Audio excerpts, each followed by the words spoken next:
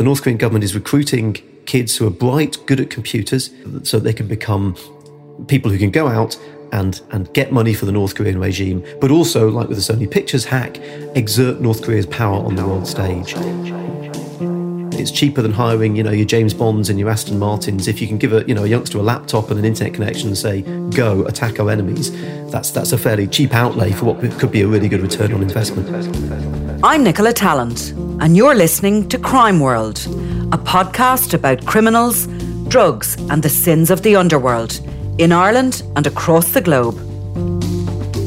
It is a story that reads like the plot from a Hollywood movie and punches right into the heart of one of the most secretive regimes in the world.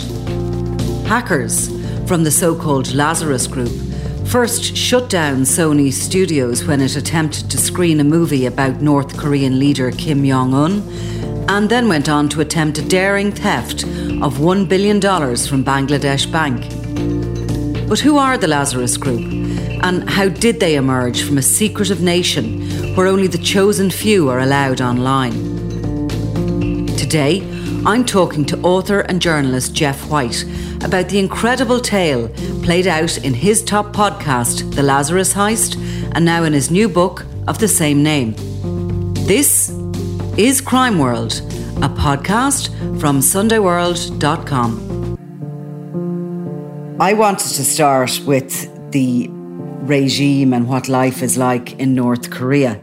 One of the funniest stories I read was about unicorns and how Kim Jong-un was supposed to have found hidden unicorns and ridden them, tamed them and all this sort of stuff. And he had discovered this beast that was no longer anywhere else in the world, the mythical creature. Mythical Kolima, I think it's called, the mythical beast of North Korea, yeah. Any truth in that, Jeff? I'd say no on first blush. I think discovering the mythical unicorn beast is probably an unlikely turn of events, I think. And yet an entire population living in one of the most secretive parts of the world believe that. Well, that's a good question. If they were asked by party officials whether they believe it, they would give the answer yes, because that's the answer you give to party officials.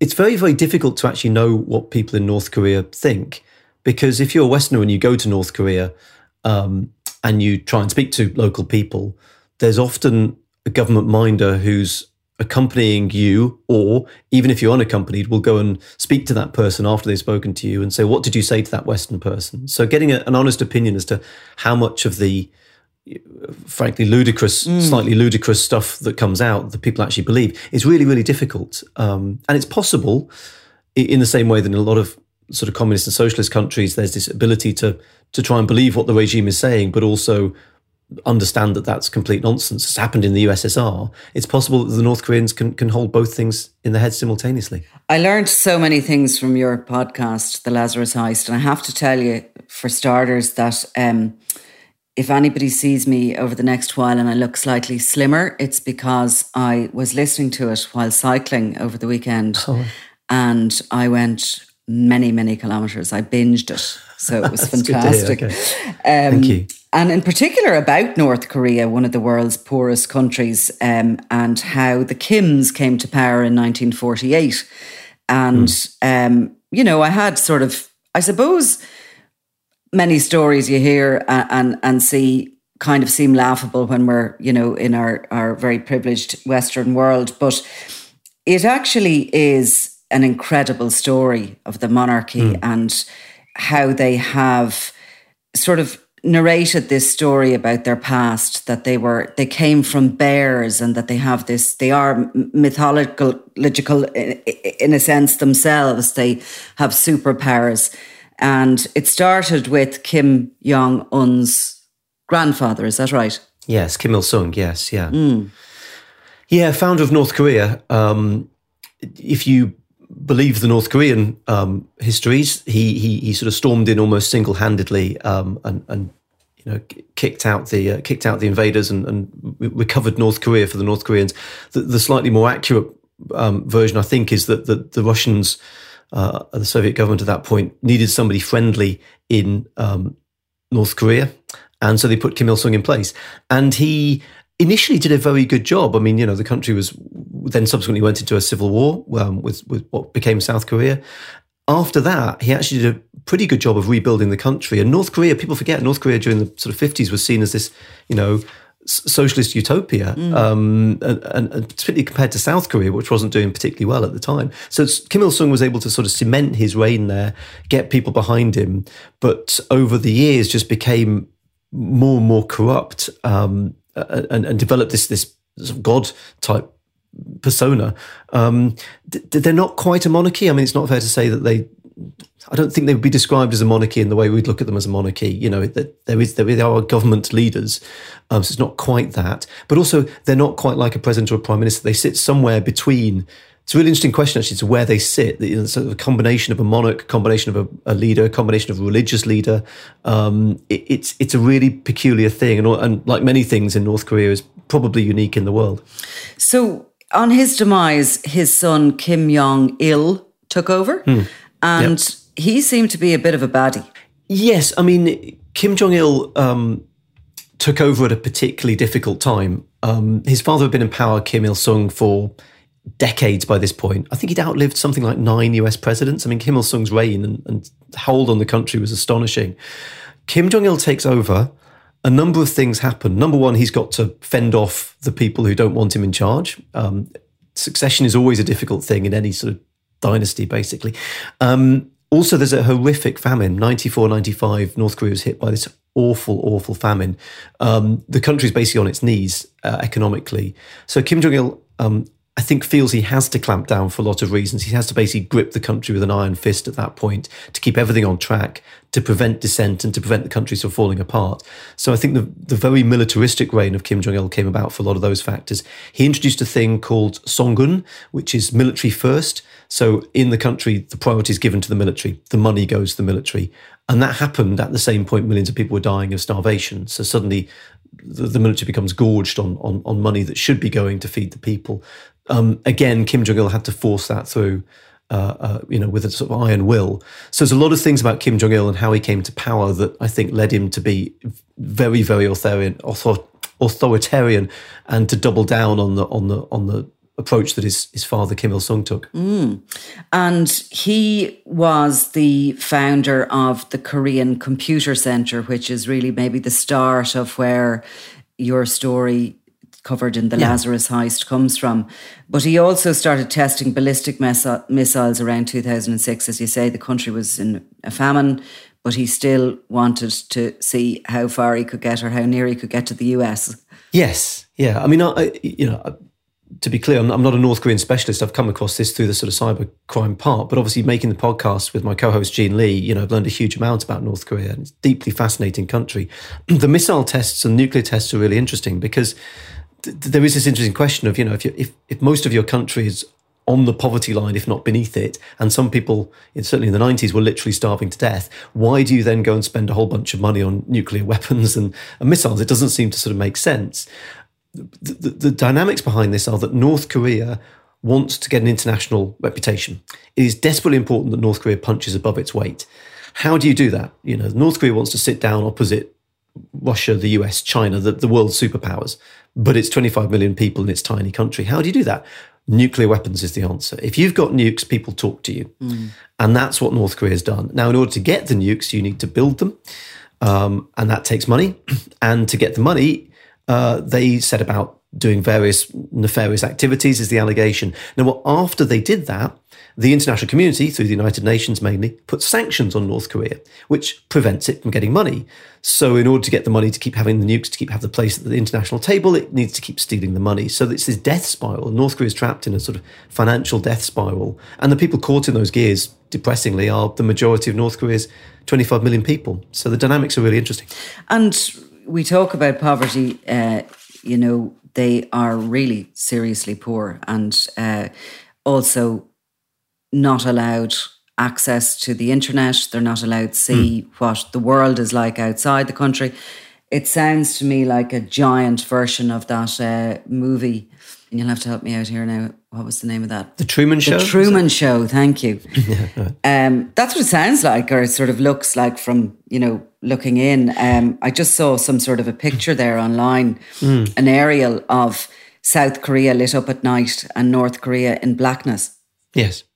Yeah, we'll say that is changing. North Korea has got this interesting dilemma at the moment because part of the way that it's justified Kim Jong-un as a new ruler, certainly according to my co-host of the podcast, Jean Lee, is Kim Jong-un's depicted as this millennial guy, he's younger, a lot younger than the previous leaders, his father and his grandfather. And so the idea is North Korea is a sort of forward-looking society under Kim Jong-un, and technology is going to form part of that. And as you say, they created the Korean Computing Center. So mobile phones and computers have leaked into North Korean society, and a lot of Chinese-made devices are ending up there. But that presents the North Korean government with a huge problem. They have basically sealed the country off from the outside world to prevent their population from seeing how far behind North Korea has fallen. And this started way back. Radios that were shipped into North Korea were soldered so that they could only receive one frequency, and that was the government frequency. So that information bubble has been in place for a while. At the point you have information technology, well, the clue's in the title. It's information technology. So how do you give people information technology but prevent them from getting the information? And North Korea's done all these really interesting things about, so the phones will have Wi-Fi, but they can only connect to one Wi-Fi network, which is a similar thing to what they did with the radios. We give you the ability, but only through one channel. There's a sort of trade in North Korea of memory sticks filled with South Korean soap operas. We love South Korean soap operas, at least some people in North Korea do. And again, the government's trying to clamp down by making it so that all the tablets and the phones and the laptops and so on can only play media files that have been stamped and approved by the government. But then there's this whole sort of counter thing of can people hack around that? So trying to maintain that information bubble has been a really interesting one, certainly at the moment for North Korea. But look, fundamentally, the North Korean government wants to control every message that the North Korean people see and really control what they think and how they think. And just to go back a little bit before we come on to the cybercrime, which is at the absolute centre of your podcast, in 2010 or thereabouts, Kim Jong-il had a stroke, became ill, and in 2011, his son, Kim Jong-un, who we might be all familiar with his little hairdo and all, he came to power. He was only in his 20s, and he was presented to the country as a computer genius, as somebody who had almost superpowers when it comes to technology. Yeah, and this is the sort of cult of the Kims, really. The idea was that there's all these stories that people who've escaped North Korea have told. They were told that Kim Jong-un had, scored a hole-in-one at the age of 3 on the golf course. I mean, it's just. And again, it's likely that a lot of North Koreans just think this is nonsense, but it's also likely some Koreans believe it because they've been told this person has mythical powers. So yeah, Kim Jong-un comes to power, and computers becomes very much part of what he does. As I say, to create North Korea and paint North Korea as a forward-looking society, but also in the background to recruit and train groups of computer hackers and computer experts who can A, work on the nuclear program, because nuclear technology is very computer heavy, but B, also the allegation is go out into the world and commit cybercrime and bring in money for the regime that they can then spend on the nuclear program, but also feathering the nest for their buddies in government. So that takes us on to 2013 to Sony Pictures, where the podcast opens in this story of how there was a movie being made.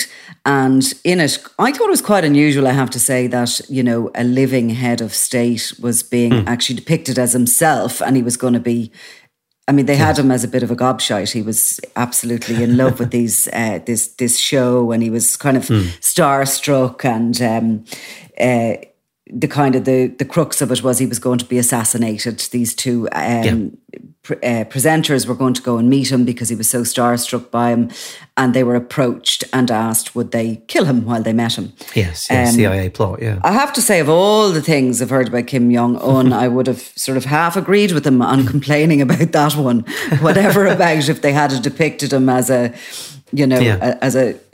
not quite as, as himself. But so just tell me a little bit about that and what happened in Sony Pictures. Yeah. So this was Sony. It's 2014, actually, the film was going to be released. It's called The Interview. As you say, it's about a couple of bumbling journalists who go to interview Kim Jong-un and end up involved in a CIA assassination attempt. The murder of Kim Jong-un is depicted in very graphic detail in that film. And this puts Sony on the horns of a dilemma, really. On the one hand, this was obviously going to annoy North Korea. And the advice that they sought, because they did seek advice about the film, made it pretty clear the North Koreans were not going to like this. The North Koreans had already written to the United Nations about this film in very stark terms and said, we do not approve of this. However, North Korea is a dictatorship. As I say, millions of people have died. There is immense repression in that country from the defectors and survivors who've come out and told about this. We shouldn't be friendly. Why should we be pleasing North Korea? And you look back at, other satires, The Great Dictator, the Charlie Chaplin film, Hot Shots, the Charlie Sheen film. We've poked fun at dictators before, and satire is one of the ways we do that. So Sony's decision, placed on the horns of that dilemma, was to go for it, release the film. What we now know in hindsight was that North Korean hackers were allegedly targeting Sony in myriad different ways. That they were taking every opportunity they could to hack into Sony, and eventually were successful. Not only did they cripple the company's computer networks, thousands of computers went down. At one point, Sony they were using paper and pens. They couldn't even send a fax in the office. It was annihilation on a digital level. But then, perhaps more damagingly, the hackers started leaking the information they'd stolen from Sony. So you're talking very, very, very sensitive internal emails. And this led to the resignation of one of Sony's co-chair people, Amy Pascal. So they eviscerated the company, but then ruined the careers of people within the company at all levels. It was absolutely astonishing attack, the Sony attack. It really was. Planned to a T. A sort of it's almost like a media planner had sat down with them and said, well, this is how you run a media campaign, to really damage your target. Absolutely astonishing. And interestingly, you interviewed some of the, I suppose, people in lesser jobs in Sony who had also been affected by it, people who were in admin roles, etc. And, their personal information was leaked online, and it genuinely affected people personally as well as big careers in the company. Interesting that, people from North Korea, and presumably it hasn't been actually proved that the hack came from North Korea. It's still largely suspected, or has it been proved? It's an allegation mainly from the US. I will say the US has put out, I think, a 178-page criminal complaint against the chap it thinks is part of the team behind this. There is a very, very, very great deal of evidence that the US has put into the public domain about this. Security researchers have also looked into it and also side with the US government. There's a lot of technical information about this. So it's still an allegation, but an allegation with a great deal of evidence behind it. Just to put North Korea's point of view, North Korea's view is this is a smear campaign. We're being blamed for something we didn't do by the US, who are our enemy. The problem is, North Korea haven't come out with 178 pages, rebutting line by line what the US has done. So I think it's North Korea's denial is there, but it's brief, and for me it needs to be expanded upon if they're really going to prove they didn't do this or say they didn't do this. Yeah, and obviously clearly they have a motivation there when you've described the regime and how the Kims are held in that country. The interesting that they had such a good read on, exactly as you say, how to really damage a company, because in many ways they damaged individuals in the company, but they also damaged, there was threats being made if this film was shown. So the theatre companies, the cinemas didn't want to show it because they wanted families to come to watch other films, and the whole thing ended up being canned. That's right. So as the release date for the film, which was Christmas 2014, I think I'm right in saying, as the release date became closer, Sony starts to really feel the squeeze on this. The computer networks inside Sony have been attacked. Information about their top execs is leaking out, and they start to get really, really worried about what's going to happen with this film. The distributors that were putting out other films started to get worried as well, because the idea was, look, if people are worried about going to see The Interview, they're going to be worried about going to the cinema generally. There's a point at which the hackers started to threaten physical attribution and potentially a bombing campaign. there'd been attacks in cinemas before in the US recently, slightly before this. And so the idea was, look, people are going to be put off seeing our films that are unrelated to The Interview, this Sony film, because of this furore. So let's can this film. And eventually Sony relented. A couple of the big cinema chains pulled out, and the film didn't get aired in most mainstream cinemas, although it did get an online airing, and it got an airing in independent cinemas as well. So this, Jeff, is the introduction to what are known as the Lazarus Group, centre to your podcast about cyber attacks coming from North Korea. And the attack on Sony Pix in 2013, which resulted in the film not being screened as planned in 2014, might have been maybe a dry run for what was to come next. And the next cyber attack is really very, very central and is the key story in the Lazarus heist. That's right, yeah. Both in the podcast and in the books written about this. This is the attack on Bangladesh Bank, which is the national financial institution of Bangladesh. It's like the Bank of England for them. Targeted in 2015, eventually in 2016, the hackers moved in to take the money, and they originally tried to take out $1 billion from Bangladesh Bank, which was not only, I think I'm right in saying that would be the largest attempted theft in one go ever, but also would have caused immense problems for Bangladesh. I mean, it's not a rich country, Bangladesh, and subsequent investigators have said that they felt that this would have been an existential problem for Bangladesh. If that amount of money had been taken from the country, the country's credit rating could have been affected. That affects their ability to raise money on the international markets, their ability to pay government workers' salaries. There's a whole bunch of ramifications that could have sprung from that. In the end, they didn't get the $1 billion for reasons which we'll probably come on to. But the idea that they could even think of targeting a national bank in that way was absolutely astonishing, unprecedented, I think, in cybercrime history. And scary to think that those hackers were lurking there around the computers of Bangladesh Bank for up to a year and planning this with precision.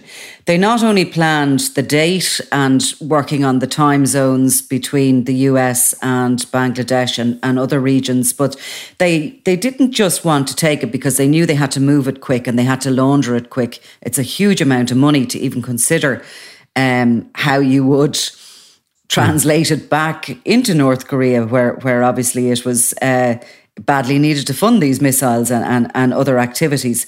But just give me a little detail about that sort of meticulous planning and the importance of a simple printer within the bank. Well, this is the thing. I think people have this idea that computer hackers break in and if you watch the movies, it's all green code on a black screen and you type in a few commands and then one of them says, "We're in." And then, you hit go and there's a big thing on screen that says, "Password accepted, you have the money."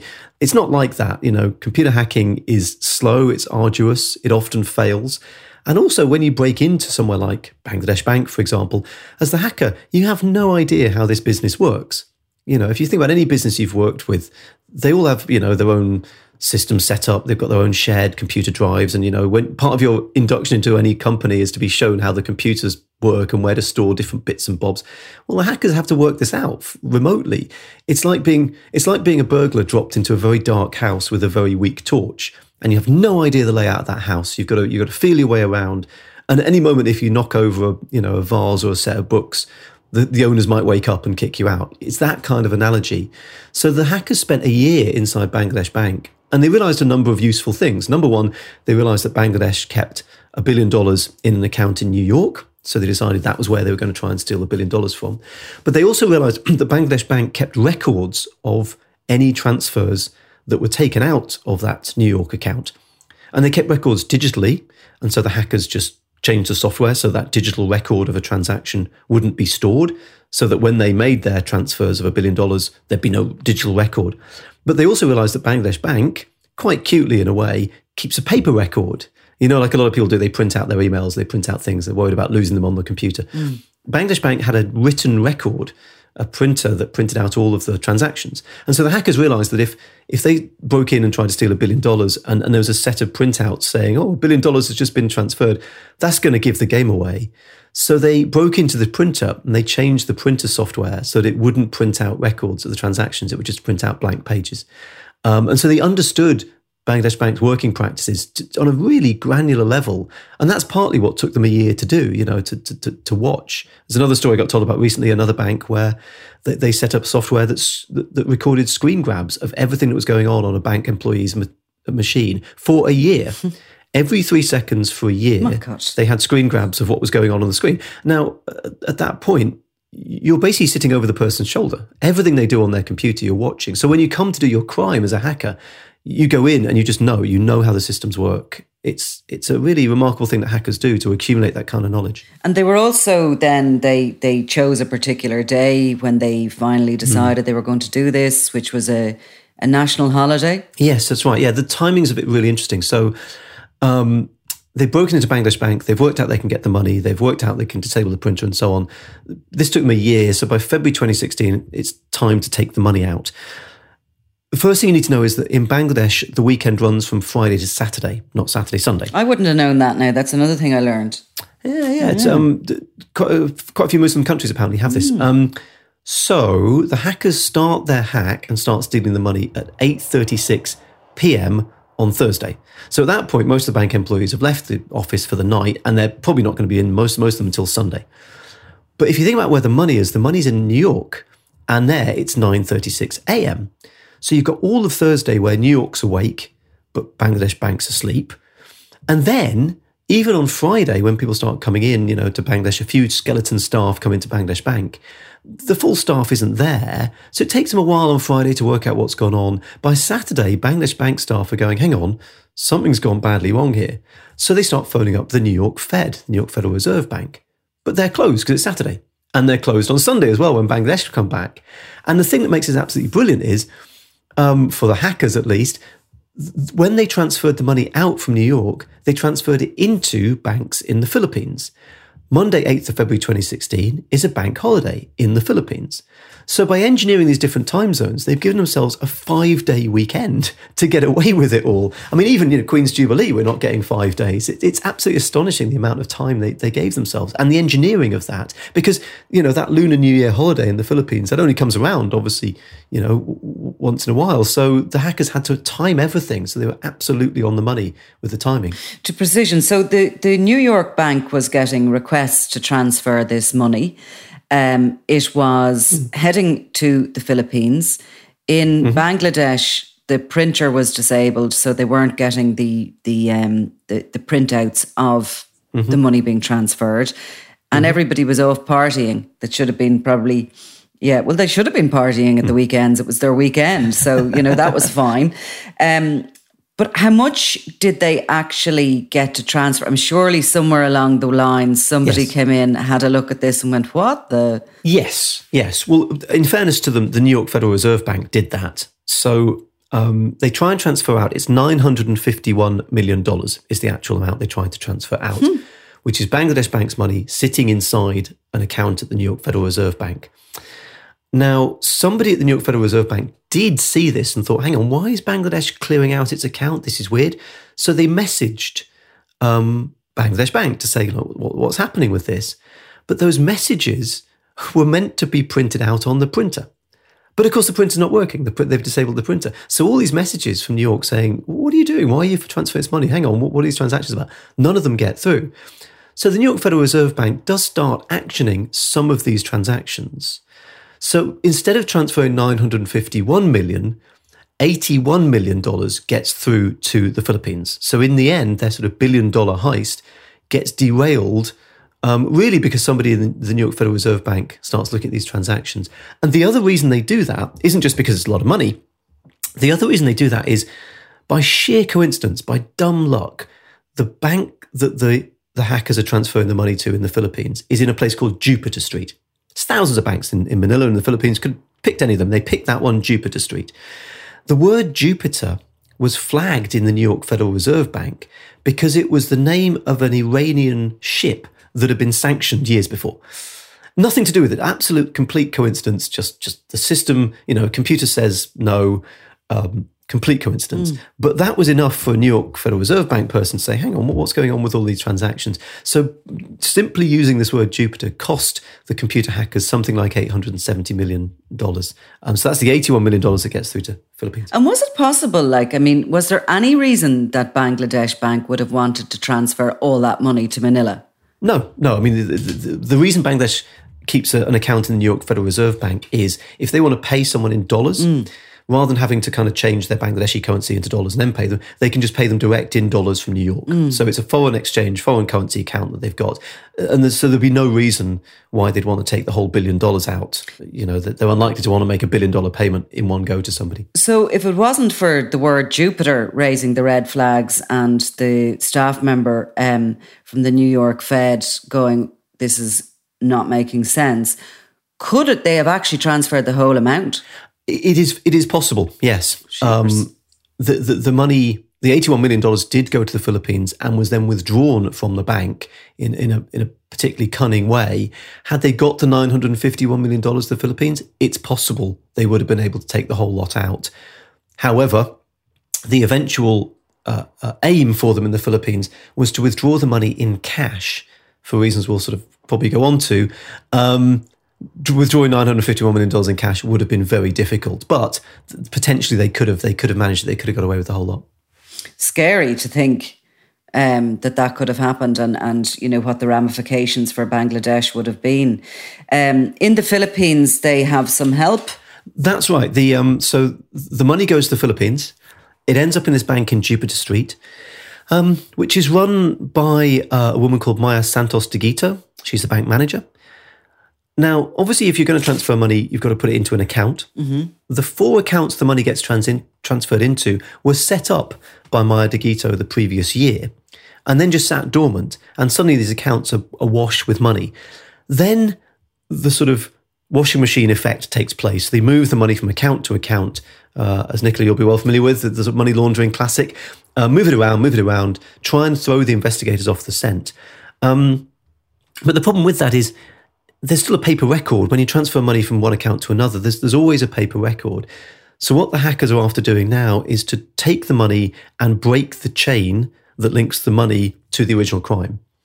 It's a bit like in the Western movies where the cowboys used to take the horse into a stream. So if they're being tracked by someone, they'd walk the horse into a stream, walk down the stream, and then exit the stream later down. So when the trackers followed the horse footprints and the cowboy footprints, they got to the stream and then the trail was gone. It's a similar sort of thing. So to do this, they withdrew the money in cash.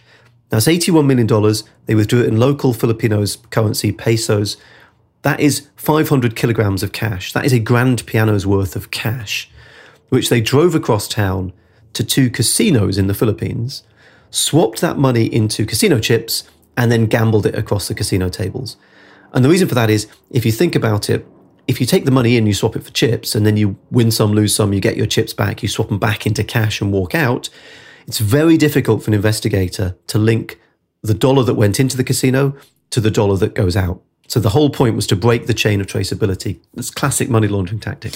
I've been to the Philippines, and those pesos would weigh you down even if you just had pocket money. Really would, yeah, yes. they're just it's never ending. You feel very rich actually, briefly.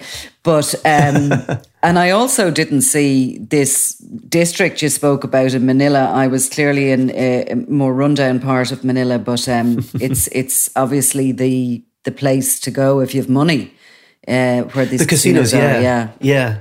I mean, Manila has made itself a casino zone. Obviously, it's quite close to China. A lot of gambling interest in China. Gambling is illegal in China, so people will go outside the borders. And Manila set itself up as a gambling mecca. The other thing Manila did to do that, it seems, was to give its casinos what you might call light touch regulation. So they were not, at this point, regulated by money laundering regs, which meant that if you bring in, let's say, $81 million in cash in a suitcase, the casino is under no obligation to say to you, hang on, buddy, where did you get that?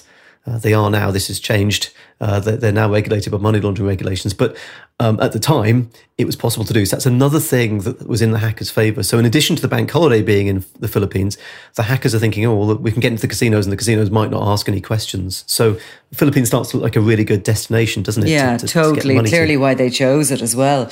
I mean, any town that you could drive a grand piano's weight of cash across town and just walk in and start betting. And of course, even the way they bet was, they bet to break even. They didn't bet to win or to lose. They bet to break even, and that in itself was clever. And again, more understanding really of the modern world from people who don't maybe live in the modern world. A vast understanding of it. So this isn't looking good for Bangladesh's money. It's gone into this casino. It moves on as well, I think, to another casino in Macau, which is off Hong Kong. What is happening, the money, and who's on the trail of it at this stage? Well, multiple people are on the trail of it, notably Bangladesh Bank, who are wondering where their 81 million's gone. They realise it's gone to the Philippines. They go to the Philippines to chase it. But at this point, they're hit with a bit of a problem because obviously the money is moving at the speed that the hackers and their accomplices are trying to move it. They're trying to get it through the casinos as quickly as possible. Bangladesh Bank is stymied on multiple different levels. So you can freeze the account into which the money was initially transferred, which they did. But of course, the hackers and their accomplices have moved the money out of those accounts really quickly into other accounts. So the ability for the sort of bank's processes to catch up with the trail of the money puts some barriers in the way. The other thing is the Philippine Senate has a big investigation into this to try and work out what's gone on and where the money is. And that investigation reveals it's in the casinos. But the problem the casinos have got is that these people turned up with what looked like their own money, $81 million, and they started gambling it. So the casinos say, well, these are customers. We can't just take their money off them. You've got to have some kind of warrant. You've got to have some kind of court procedure. And of course, that takes time. Meanwhile, the money is ebbing and flowing across the gambling tables. So you've got this almost bizarre situation where Bangladesh Bank's officials, you can almost imagine them, with their noses pressed up against the glass of the casino, watching their money leaking across the tables, and just not being able to do anything about it because the judicial procedures are slowing them down. They've got to wait for the judges and the courts and so on to catch up. Meanwhile, the money's ebbing away. How long does it take you to gamble 81 million? That's a good question. It took about a month. There was a team of gamblers, we think about 15, 16, something like that, who were recruited for the task of gambling. Now we should be clear, they almost certainly didn't know that they were gambling the results of money allegedly stolen by North Korea from Bangladesh. But they get told, look, go in this casino, we'll pay for your drinks, you sit there gambling. Doesn't really matter if you win or lose because, the whole point's to wash the money. Sound like fun? Yeah, all right, okay. So they signed these people up. But it took time. They gambled 8 hours a day. It took them a month to get through the 81 million. It's absolutely astonishing. It'd be pretty boring if you weren't kind of in it to win, wouldn't it? I mean, I do quite like gambling, I have to admit myself, but and if Kim Jong-un is listening, if he wanted to offer me any sort of role in any of this going forward, that would be my niche area. But I can't imagine sitting there over hours and hours and hours and not having that buzz to win. But anyway, this is a completely different thing than going to Vegas, isn't it? So where do we come to next with the chase of the money? And I know there's a certain amount still out there gone, but they did seem to claw back quite a significant portion of it. Exactly. So just to do the full sum, so 951 million is the target amount they try and take. 81 million ends up in the Philippines. 30 million of that money gets paid to a Chinese guy called Wei Kangzu, who just buggers off with no idea, just leaves the country with it. No sign of him. So that's 30 million goes that way. In his suitcase, you mean? Yeah. Basically just give him cash, off he goes. Right. And the Senate investigation chairman said, well, there must be some record of him leaving, that he must have arrived at an airport somewhere if he flew out. And they said, oh, well, maybe he was on a private jet. We've got no record of it. So Wei Kangzu, somewhere in the world, has got the 30 million. If you're listening, Wei Kang, we'd love to speak to you. 51 mil ends up at the two casinos, actually. 20 million at one, 30 million at the other. It's gambled across the tables. You've got to pay those people gambling. They've got to take a bit of a cut. The money from there, disappears out of the Philippines. Now, we think it went to Macau, and the reason we think it went to Macau is two of the people who oversaw this whole gambling operation are Macau residents, and also the companies that organised these sort of gambling trips inside the casino are also Macau-based. So the strong assumption is that it ends up back in Macau. Now, from a North Korean perspective, that's interesting because Macau has a very long and dark history with Macau. Macau is a place where North Korean agents have ended up, North Korean businesses have ended up, and it's seen by many as a sort of conduit through which North Korea gets people, money and goods in and out of North Korea. So the Macau connection for the North Korean attribution makes perfect sense that the money would end up back there. Jeff, is Macau an island off Hong Kong, or am I imagining it? You can certainly get to it by boat from Hong Kong, and it's part of Chinese mainland, is it? It's part of China. It's what's called a special administrative region, which is the same as Hong Kong. And I think it's separated by water, Macau. I think you have to take some kind of boat or bridge. But it's basically, it's a bit of land jutting off of the edge of China. Yeah. And a weird kind of version of Vegas. Yeah, bigger than Vegas, 7 times bigger than Vegas, Macau. It's a huge, huge gambling mecca. Ooh. And what's interesting about that is if you're talking about criminality, as I say, gambling in China is illegal. So if you've been ripped off, let's say, by some gambler and you're Chinese, you can't turn to the Chinese courts to help you. This is not going to help. So you have to resort to what you might call extrajudicial means, i.e. some heavy who's going to break your debtor's legs for you, something like that. So inevitably, places like Macau have ended up sometimes with a criminal problem because, you know, they're rife with people gambling and they're rife with enforcers who can then enforce all that. There's no sort of legal way of those contracts being enforced. So, you know, Macau through its gambling heritage has sort of ended up with quite a seedy, dark underside over the years. Trying to clean it up now, but, you know, has been associated with a sort of slightly murky side for a while. It does sound like an interesting place to visit, mind you. I'd love to go. I haven't been. The money. So, is it just lost in all that? Well, this is what's interesting. I mean, and it is dissatisfying, and it is one of the flaws of the podcast and the book story that I've written, which is, you know, if this was a movie, the end scene you'd want would be, you know, Kim Jong-un rolling around on a bed of banknotes, laughing maniacally. That doesn't happen. The money, frustratingly. I was going to say you're being held up by his ankles and shaken to let it all fall out of his pockets. Well, yes, or the cops leading the culprits away in handcuffs. You want some movie ending to this. There isn't one. The money leaks away and the people leak away. So the gamblers I've talked about, no sign of them. Wei Kangzu, no sign of him. The guys who ran the casino operation in Manila, they just mysteriously go and they get arrested, but we're never heard of again. You know, everybody just leaks away. And the money doesn't necessarily have to end up back in North Korea, if indeed is North Korea behind this crime. Because North Korea can keep the money in other countries. If you think about it, you know, if it goes back to North Korea, what are you sort of going to do with it? You know, there's not much to buy, not much to spend it on. But if you keep that money in Macau, for example, you can pay people off locally. You can buy, I don't know, bottles of cognac, whatever you want to sort of bribe your officials with. You can do deals to maybe get nuclear materials and so on. So in a way, the money doesn't have to end up back in North Korea. If it is North Korea behind this, it's equally useful for North Korea to have it stashed in places like Macau and other places so it can then be used. So that's the sort of ultimate destination, we think, for the money. And so fascinating that behind this, as if that story isn't amazing enough, behind it is, and going back into that strange territory of North Korea, is these group, the Lazarus Group, as they're called, who are sort of plucked as childhood geniuses by the North Korean regime, and possibly, as much as you can tell, and from the information you've garnered from your investigation, they're basically educated to become hackers, and they are operating in a community of hackers, trying to find the next money to steal. Yeah, exactly. Yeah, I mean, the interesting thing about North Korea is all computer hacking in North Korea is inevitably government computer hacking. Because if you're in North Korea and you've got a computer, an internet connection, you've got it because the government's given it to you. In the UK, in Ireland, you can pick up a laptop, get an internet connection, learn how to hack.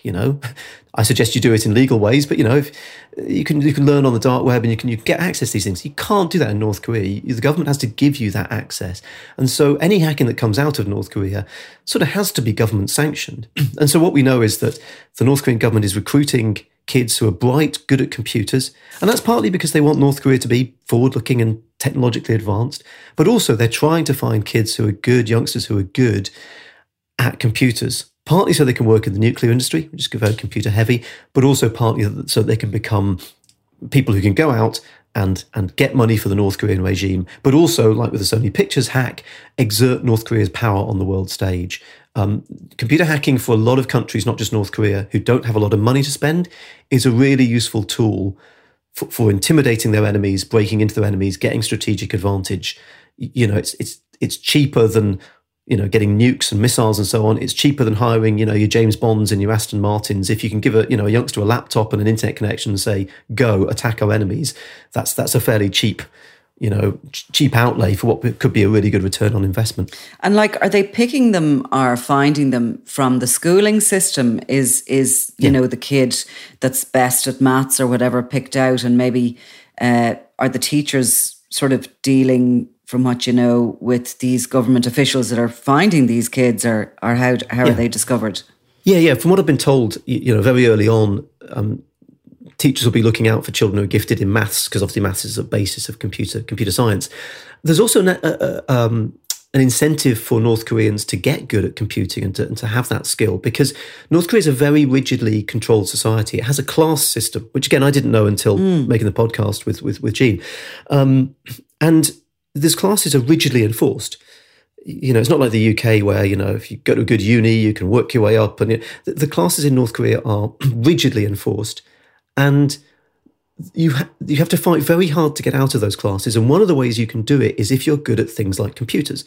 You'll be upgraded from, middle class into the elite potentially. So there's an incentive for North Korean kids to, if they're good at maths, to get good at computers. It's not just them will benefit, the whole family will benefit, and the family's successors will benefit. Once you're in that upper class, once you move up the classes, that's it. You're then good, not just now, but in the future. It's a really big incentive for these kids to get good at computers.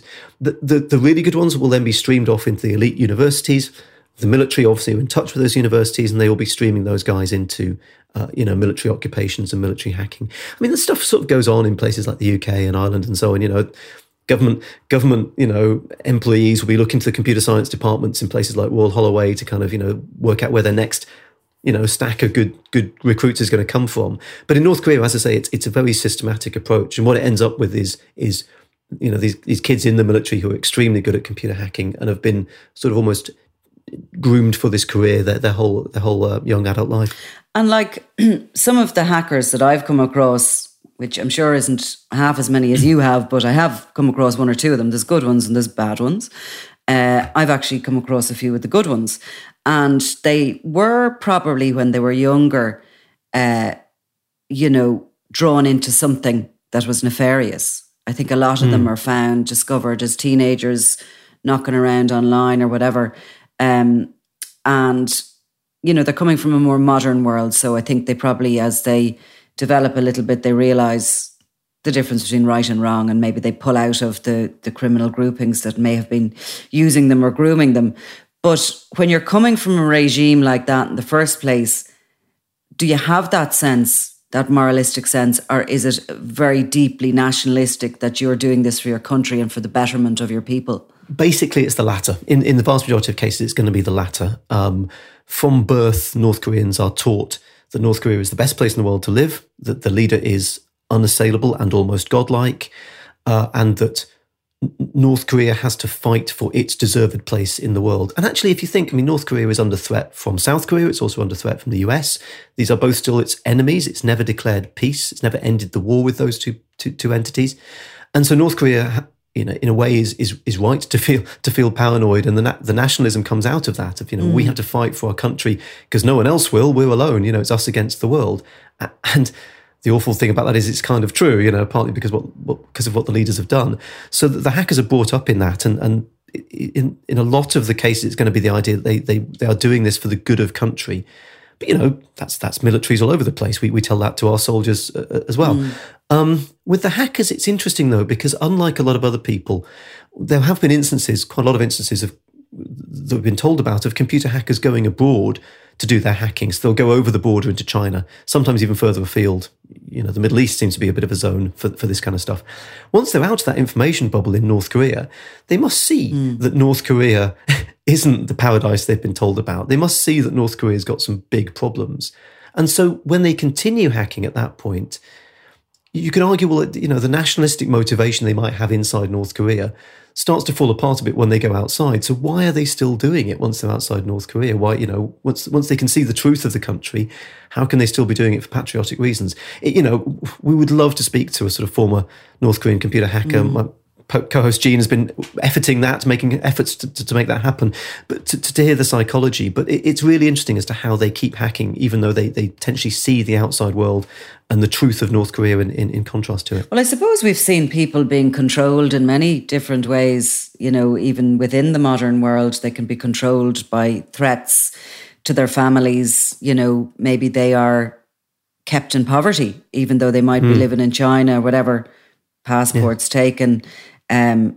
Trafficking gangs manage to control people, vast amounts of people through that kind of poverty of choice and ability to move or whatever. They've been committing a crime. Maybe it's not that easy to go look for help. Anyway, just being slightly devil's advocate there. But this Lazarus group are the most elite of the elite of Kim Jong-un's cyber warriors. That's right. I mean, there are security companies who, if your listeners want to go away and read all their blogs, will give you chapter and verse on the sort of breakdown of North Korea's military and what units they think sit where. I'll be honest, we've used the Lazarus Group as a sort of convenient journalistic shorthand to just refer to North Korea's government hackers. Okay. There are multiple groups doing multiple things. So, for example, it's likely that the Sony hack would have been carried out by a different unit to the Bangladesh bank hack, because they're slightly different attacks. They require different skills. But certainly, the folks who are doing these kind of particularly foreign operations, being sent to foreign countries to do these hacks, will be amongst the elite, because it's only the elites who are allowed out of North Korea. That's how that works. And Jeff, is Jean still in North Korea by any chance? She's not. No, she spent years in North Korea, subsequently left, works for a think tank and is still a journalist in the US. So yes, was I think hoping at one stage to go back to North Korea for recording. We're doing season 2 of the podcast, by the way. Yeah, it's going to be out later this year. I'm looking forward to it. Be back on my bike. But the COVID restriction combination of China, which is where you've got to go through on the way to North Korea, and the COVID restrictions in North Korea, I think she would have had to end up spending something like 2 months in isolation. It was crazy. So, but I suspect she wants to go back there, and I don't blame her. I mean, fascinating country, one which I'm unlikely ever to visit, but fascinating. It's a long time to spend it yourself, 2 months, all right. But would she be a bit concerned going back in now that the podcast is out and, your book, and you're kind of revealing a huge amount about the goings on in this secretive country. And, I'm joking about Kim Jong-un listening to me and maybe recruiting me, but he must be aware of you now and you guys. And I mean, he does have people working for him, monitoring everything that's said about him. So yes, I mean, we have got in touch with the North Koreans. They did respond on the podcast, and as I say, their defence was, look, this is a smear campaign by our enemies to incriminate us. We didn't do this. So we know that the North Koreans are aware of the podcast. I would suspect that they've listened to it. Again, they'll be aware of the book because we contacted them about the book, for which they didn't add further comment. There is an interesting question somebody raised the other day of, does Kim Jong-un personally know about us and what we did? I don't know. I find that quite frightening. But on the other hand, that is possible. One thing I have tried to do is not to poke fun at Kim Jong-un for a couple of reasons. Number one, that, as we can see with Sony, gets you into a lot of trouble. But number two, he's the country's leader. He has hung on for a very long period of time, well, not as long as his father and grandfather, but he's hung on for 10 solid years and managed to, get the country under his control, which is very impressive. He's asserting power on the world stage, which again is very impressive. This is not a man to be underestimated. You talked about the hairdo, and the suits. He's got an image that seems to some people slightly buffoonish. Do not think that this is somebody who is smart, aggressive, has a great deal of grip, and is a survivor. And if you look at his father and his grandfather, that's an interesting pattern. So I feel, I hope I've played Kim Jong-un with a straight bat. I'm sure he doesn't like what I do, but I do not underestimate this individual. His leadership has been impressive, and for a lot of people, very, very disruptive and aggressive. But your paranoia every time you turn on your computer must be, or do you just have so much security on it? I take it very seriously. Seriously. The BBC does, and Penguin, the publisher for the book, take it very seriously. The useful thing about covering all this stuff is, I speak to so many victims of these attacks, and so I am very familiar with the tactics that are used to break into their systems. And depressingly, Nicola, even after 20 years-ish of covering tech and cybercrime, the phishing email is still the way in. If your listeners want to take any one security lesson out of this podcast, emails, particularly email attachments, are your enemy. Do not open those attachments unless you know absolutely that it's come from a trusted source. If in doubt, phone the person up or send them a fresh email and say, did you send this?